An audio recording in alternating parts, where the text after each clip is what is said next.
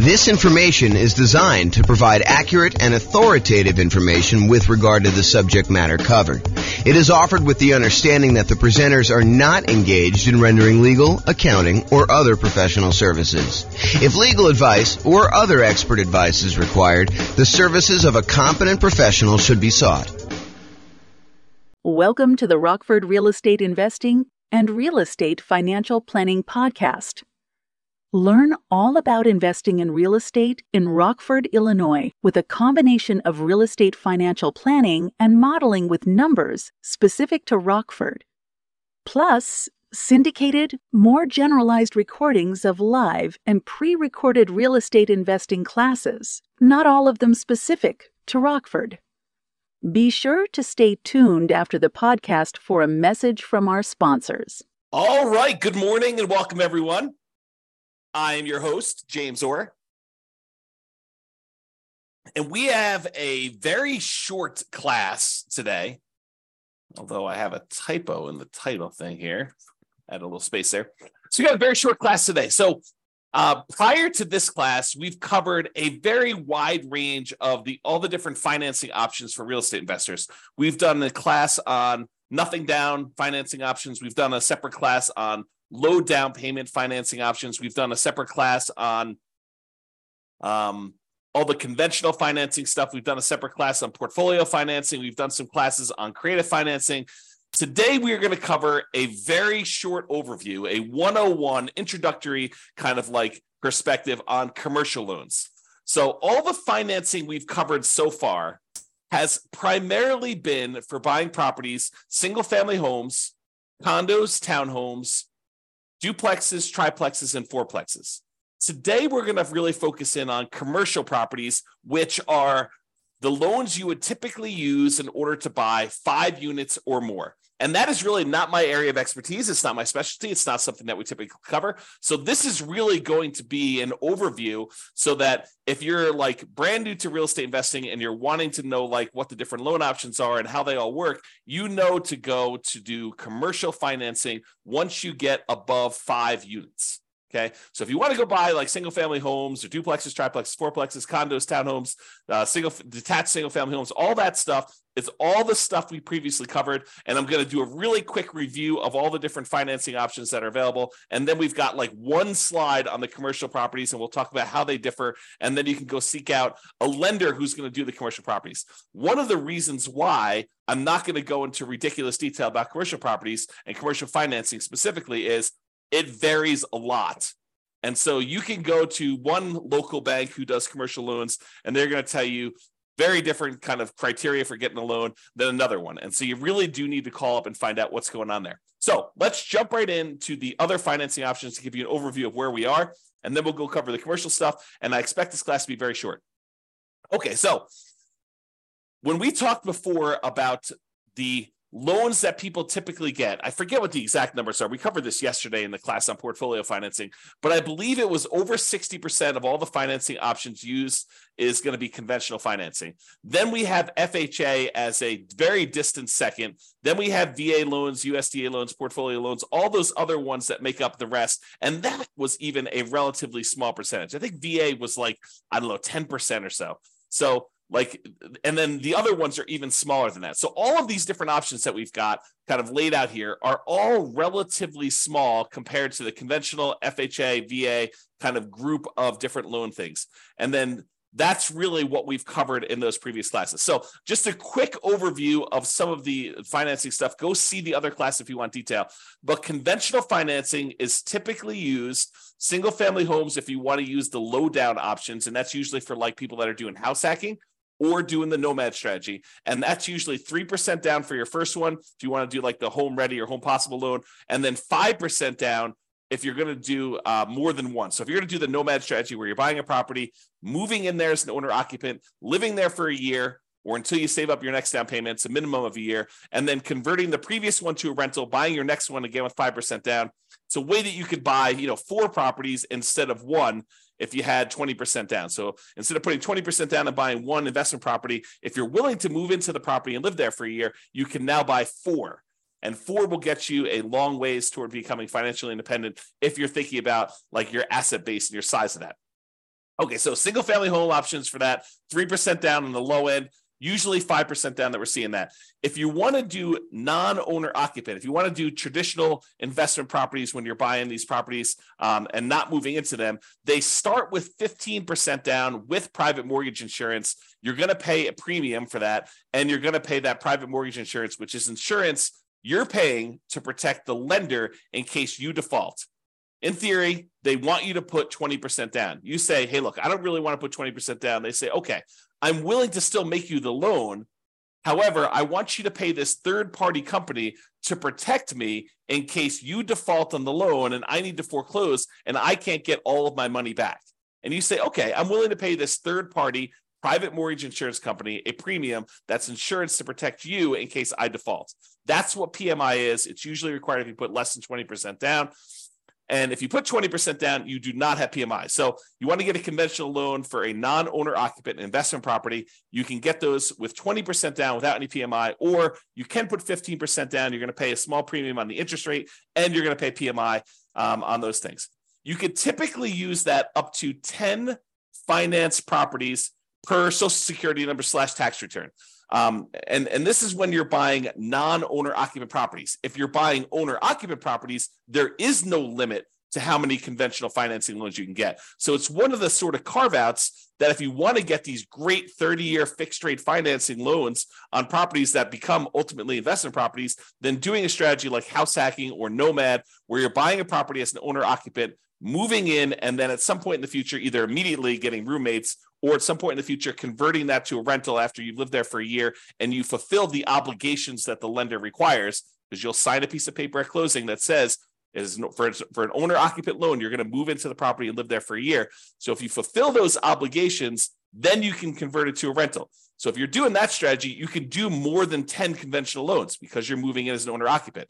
If you're doing these and you're buying investment properties and you're not moving in, you will be limited to 10 as of right now, and this can change over time, but 10 conventional loan spots that you could use up to do that. And it's not just 10 conventional loan spots. It's 10 loan spots on your Social Security number. So FHA loans would count, VA loans would count, USDA loans would count, even portfolio loans would count when you're doing those types of strategies, when you're trying to get your loan spots used up. So realize that there is a limitation there when you're doing it, which is why we covered portfolio financing in the previous class.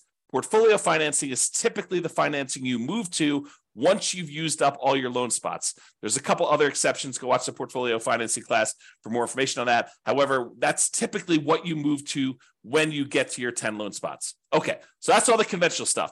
FHA, it's as low as 3.5% down. Again, this is primarily for house hackers and nomads who are going to be moving into the property. It can be used for single-family homes, plus duplexes, triplexes, or fourplexes. So anything under that 5 units, you can use the FHA financing for. The two loan types that we typically use if we're buying these kind of like duplex, triplex, and fourplex properties are FHA and VA traditionally. Okay, you can do them with the other ones, but the low down options are FHA and VA for those. So down payment assistance is sometimes used with FHA, and that's for house hackers and nomads. It's probably not going to be for non-owner occupant investors. VA loans, it requires VA eligibility. So thank you for your service if you've done that. It is a nothing down loan program. And again, that could be used for single family homes as well as duplexes, triplexes, and fourplexes. The USDA loan is the other nothing down loan program, and that requires rural property. So you're not going to be able to use this loan in a big city. These are for like things on the outskirts of town in more rural areas. Use the USDA eligibility map in order to find out if the property you're considering is eligible for that nothing down financing. Just go and search out USDA eligibility map and type in the address of the property. It will tell you if it is eligible based on that. Again, these are nothing down, and they can be used for those single-family homes, not duplexes, triplexes, or fourplexes. And then portfolio loans, these are typically local banks that are not going to be selling their loans to the secondary market, rather. They're going to be keeping the loans on their books in their own portfolio. It is usually the next stop when you exceed your loan limits with conventional financing. There are other couple exceptions, like if you're going to go do a loan with your self-directed IRA or self-directed 401k being used as a financing, or if you're going to go buy an LLC at the start, you're going to do a partnership and you're bringing a partner, one or more partners in, you want to buy in the LLC to begin with, you can use portfolio financing to do those as well. Then you've got the whole creative financing family, owner financing, wrap financing, subject to. loan assumption, the lease option, lease purchase, rent to own, lease to own kind of family of things. All the agreement for deed, contract for deed, bond for deed, installment land contract, like all of those different options as well. That's all the creative financing stuff. And in those cases, you'll probably very likely be able to negotiate a low down payment option, if not a nothing down payment option, although there are some deals that would require some money down when you're doing those. Private money, going to grandma, asking her if she'd be willing to do a loan. The negotiation is wide open on those because it's usually based on your relationship with somebody. And the quality of deal can help, but it's primarily your relationship with grandma that determines whether or not that is going to be a good loan for you. And then finally, hard money loans. Those are people that are in the business of loaning money on real estate, very likely be able to negotiate a low down payment, or in some cases, a nothing down loan option. In those, it's usually based on the quality of the deal. You know, a lot of times you'll hear 70% of the after repaired value is the maximum that they'll loan based on those. It is generally commercial properties only. So with hard money loans, you're probably not going to be able to use those as a nomad or house hacker. It's usually only for commercial loans. That's usually because the hard money lenders don't want to deal with the consumer loan lending laws. Okay, so that is an overview of all the different things. And you'll notice that these are mostly dealing with single family homes, condos, townhomes, duplexes, triplexes, fourplexes in some cases, but it usually doesn't deal with 5 units or more. Although you could argue that the private money and hard money and creative financing ones, those could also be used with some of these commercial properties. However, commercial properties are typically 5+ units, and some banks may do some kind of more unusual things like do commercial loans across multiple single family homes, condos, townhomes, duplex, triplex, fourplexes. Well, they'll do like a blanket loan over those. Some of the other interesting things about commercial loans is they typically don't count as part of your 10 finance properties for conventional. So it usually is not one of your loan spots if you're thinking about it that way. Another interesting thing about commercial properties, a lot of times when you're doing these other loans, they're going to require that you buy them as an individual and personally sign and personally guarantee the loan. So you'll go buy a property and you'll do conventional financing. They're going to have you personally sign, and you're not going to be able to buy an LLC. Not going to get into this discussion here, but sometimes people will buy the property, and then as soon as they own the property, they will go meet with an attorney, get proper legal advice on how to do this, and then they will deed their property into the name of an LLC. There's some weird things that happen with that as far as like your ability to do that without the lender being able to call the loan due. Not that they will, but they are able to call the loan due. But you'll want to get advice from an attorney on that. It's a gray area to say the least. However, when you're getting a commercial loan, you could usually use the LLC directly to borrow. In most cases, the lender is still going to require you to sign or someone else to sign personally on the loan to personally guarantee it. And if they are going to lose money on the deal, if they have to foreclose or something like that, they will go after you personally to do that. So there is recourse on you as the individual borrower. So these loan programs, and one of the reasons why we're not going into a lot of detail, these loan programs vary and they constantly change. It's sort of like the way I think about it is all the traditional consumer-based loans have very strict standards and very rigid rules in place to protect the consumer. However, commercial financing is sort of the wild, wild west. All the rules and everything can vary. They're kind of like setting up what they can do there. And so realize that if you're going to go do commercial financing, just go in eyes wide open and realize that the programs are not standardized and that you'll likely have that.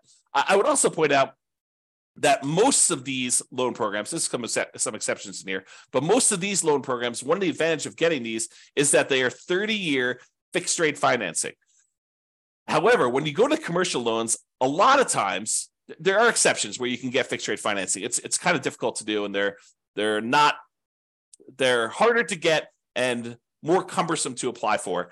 But most of the commercial loans you're going to run into are going to have some type of adjustable rate mortgage and usually have some type of balloon payment where they may have a 20-year amortization where you're paying off, you're making payments on the loan as if you were going to pay off the entire thing in 20 years. However, you usually have like a 5-year balloon or 7-year balloon or a 10-year balloon or 5 years with the right to renew one more time with an adjustment to the interest rate for another 5 years. So all these kind of like things vary. So even though that has a kind of payment period over 20 years, realize that you may have to pay off the entire loan or refinance it within 5 years or 7 years or 10 years. Again, these programs vary and they're all over the place.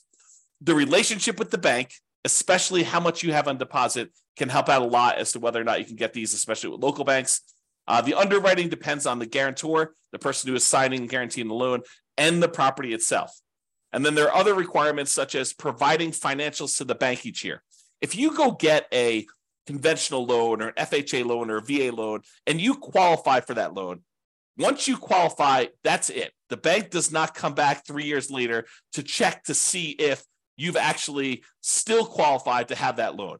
Once you qualify, you're in and you're golden. That is not the case with commercial properties. With commercial properties, they will want you to provide financials to the bank every X period of time. I've seen mostly years. So every year they want you to come up with updated financials, and they want to make sure that you still qualify and can still get that loan. And if not, they may actually start foreclosure process. Okay. There is a relatively famous, I'm not going to mention it by name, author of real estate investing books, an investor who tells the story of the bank calling their loan due during the downturn.